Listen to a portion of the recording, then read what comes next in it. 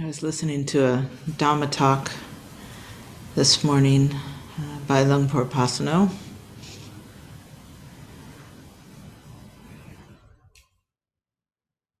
I wish he was just here.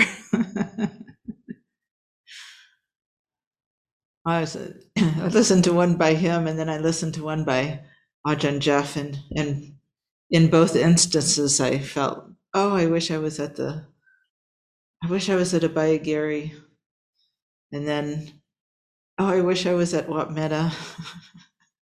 And now that I'm here thinking about them, oh, I wish they were here. One of the things that came up, and then of course I got here and I read a little bit from Ajahn Sucitto. Oh, I wish I was, well, I don't even know where Ajahn Sucitto is right now. I wish he was here.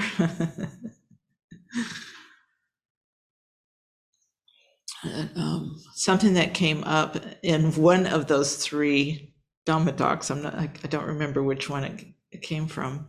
They somewhat blended together. And one of the things that I became aware of in these talks was this how important it is to balance the mind and the heart, and how easy and common and constant of a habit we have to move out of the heart and into the head. And it's in the heart where we actually experience whatever is going on. And if we, are uncomfortable with that experience for whatever reason, we quickly move out of the heart and up to the head. And so finding a way to bring them together. One of the things I heard was, we can think about infinity. We can think about the potential to not die, enlightenment, the potential to not be born and not to die. That's infinite. So supposedly what does that mean? What can it mean? So we immediately start thinking, what is infinite? What is enlightenment? But infinity cannot be experienced in the thinking mind, obviously. The thinking mind doesn't actually experience anything. It's a thought. It thinks, and that's it. There's a thought. Go here, go there, do this, do that, be this, and it's fed by a habit of comparing. So it's so tricky, this habit of comparing. It's really tricky. But it helps solidify a sense of self, to carry on this sense of self. I want this. I like, oh, this feels good. Okay, that's the present. This is the present moment. We're feeling good. And the little ego sneaks in and says, how do we get more? And we start to compare what feels good with something that we think about, and we're not actually experiencing in the moment, but we think about.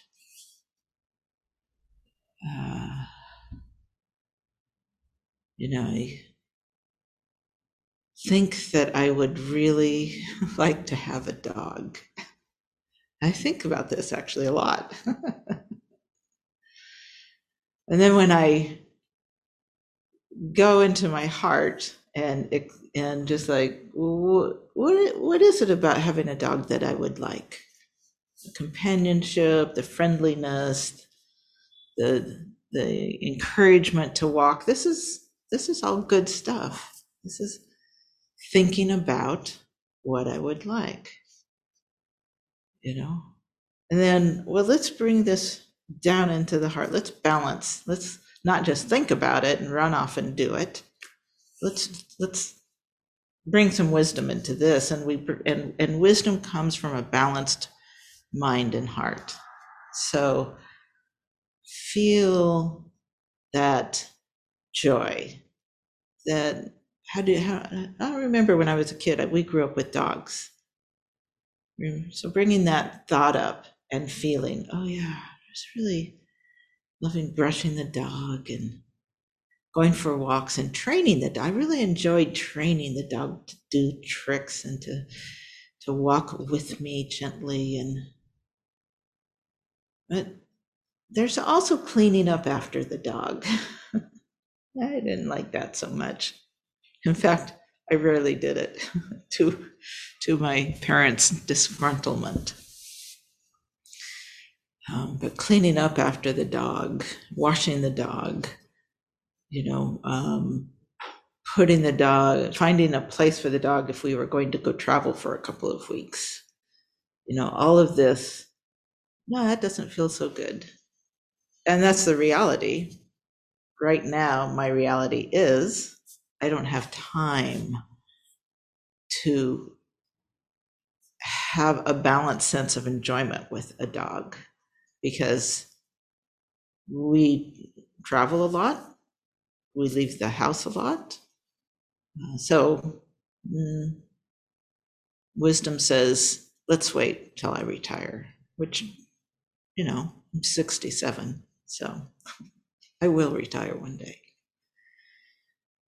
And then I can reevaluate, then maybe the balance of the actual being responsible for will balance out with the joy that having a dog would bring. I'll reconsider it then, but put it off for now. So that's just a simple way of looking at, paying attention to what do we feel? Come back to the presence of the feeling heart. And then bring in the logical mind and feel, what is it that we're perceiving, conceiving, when we're remembering, so we can nourish ourselves in a way that's in the present moment. Jessica gave a day long yesterday, and she gave it here at the center. And what a beautiful experience. I can only guess, but I have talked to a person who was present there, and Jessica as well, so that's two people. And in both cases, it was very much appreciated. I'm sure there were many people that really appreciated it. A good number of people actually came. And I would encourage people that were present to recall what it felt like. And notice if you start to grab at, which is not necessarily wholesome, that experience, and come back. That's the mind going forward, and how it's going to do that is compare. That was great. That should happen again. We should have more. I agree, actually. We should have more. I hope Jessica does more. But instead of actually being present with the feeling of, oh, that was lovely. This is lovely. Thinking, remembering, recalling the experience. This feels good. So staying present with the feeling of what we're recalling. Stay present.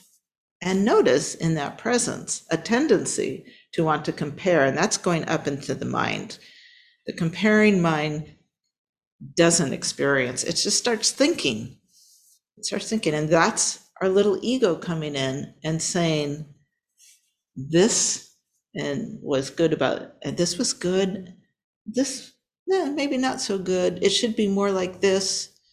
We should have more meetings without Zoom. This is not in reference to what anyone said. This is my own evaluation. But we should, this is the way it should be. That's us leaving our present feeling. This is a good feeling, don't leave it. It's a good memory. It was a good experience, don't leave it. Feel it. Be present with it. This is very nourishing. And notice how the ego, a place that wants to take a stand, it comes in and it's sneaky, it compares. That takes us right up into our head. Now we're out of the present moment. We've left this nourishment, this ability to be present with the good. We can feel the good. You can think it too, but that is a thought. It comes and goes like that. A feeling is going to nourish. It sticks around a little bit. It's, we can feel it in the body, the presence of goodness. Staying with that. Don't seek it in the head. Don't compare this with that. Or notice we are going to do this. We are going to compare. And that's a good tool, comparing sometimes. And Alistair and I are looking to buy a new couch. And comparing couches, this is a smart thing to do. And this is a tool that we can use. But our little sense of self tends to pick up that tool of comparing and, use it everywhere. I like them, they're not so great. This teacher is better than that teacher. Now, that could be a useful thought. This teacher is, I get more, I can relate better, I understand, I can follow, and I can feel, so we're drawn toward particular people, a particular math teacher can be just ideal for one student and not so great for another, because we all absorb information differently. Our experiences are different. We can relate to one person better than another. It has nothing to do with that particular person as good or bad. And that's what we tend to do in comparison. We want to say that's good as if it's, a stamp of acknowledgement for the world. This one's better than that one, so just ignore that one and go over there. No, that's not necessarily true. So not picking up I'm using that like a hammer, not picking up, imagining the tool of comparison is like a hammer, and it's useful when you want to pound in a nail so you can hang a picture, say. But it's not useful when you want to clean a window. And this is what we do with the tool of comparison. We pick it up all the time and we don't even look at what we're knocking about. Sometimes we get it right, hit the nail right on the head, and sometimes we bang through the beautiful crystal window. That doesn't work so well. So staying present with what we feel and gaining balance with what we think, with what we feel. And we can see when we go off. A little trick to this to see when we're out of balance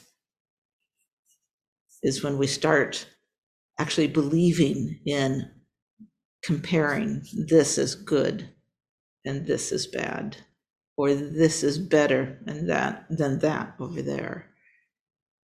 And so now we're in the head, which can be useful for a very short time. If we're needing to solve something, we're down on pencil and paper. Okay, this is good.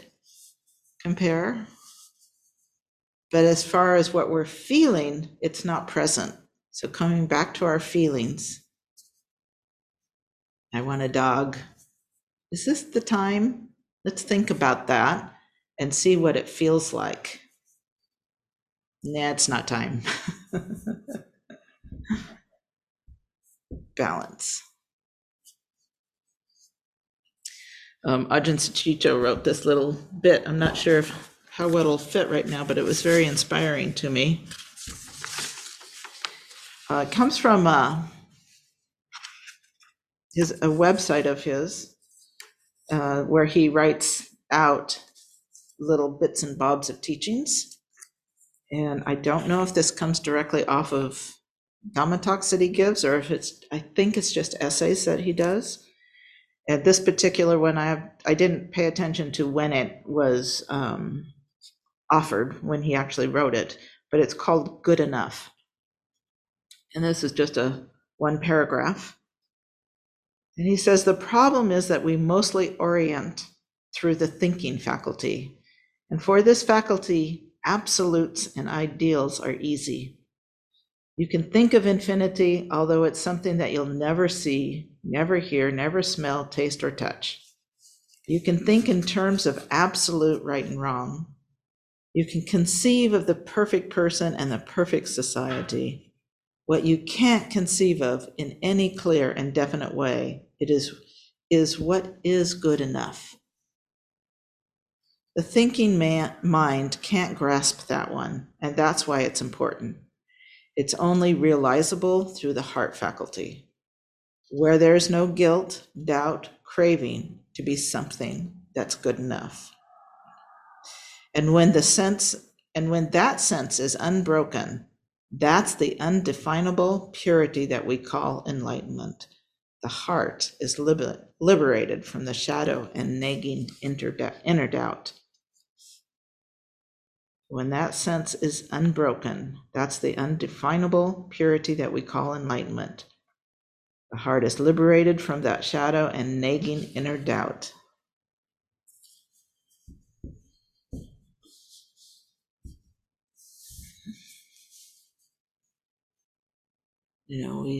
That doubt that it should be other than it is, that takes us up into the mind and starts comparing. That's, from the sound of it, enlightenment means we don't do that anymore. We won't need to think about or compare, trying to find a better way. We will be able to stay balanced with the heart and the mind in the way that they work. We can stay balanced. We won't get thrown off in an emotional chaos or spun out in the head with whatever we're experiencing. That's something worth aiming for. And one, I would say, a little trick to help us aim for that is to pay attention when we start comparing our emotional, our present experience. Start to compare our present experience with what we think should be. It should be like this. It should always be like this. This experience was so good that now that must mean it's better than this other experience that I've had. Just, oh yeah, that's interesting. I'm comparing. Okay, come back to the present. What does that feel like when we compare? Waking up to what it feels like to compare. Can we feel how we go from the heart to the head? And can we come back to the heart, back to the present? What are we feeling? What is this feeling like in the body? Now we're directing the mind to think about what's going on in the present moment through the experience of our feelings.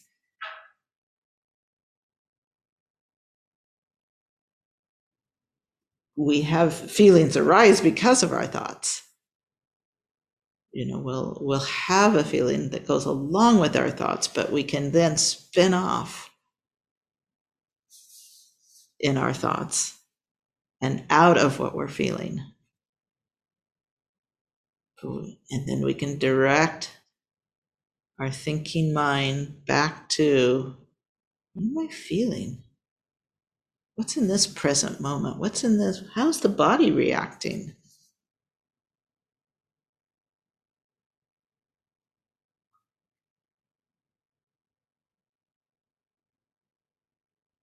That's worth feeding on. That sense of being in balance with the present moment.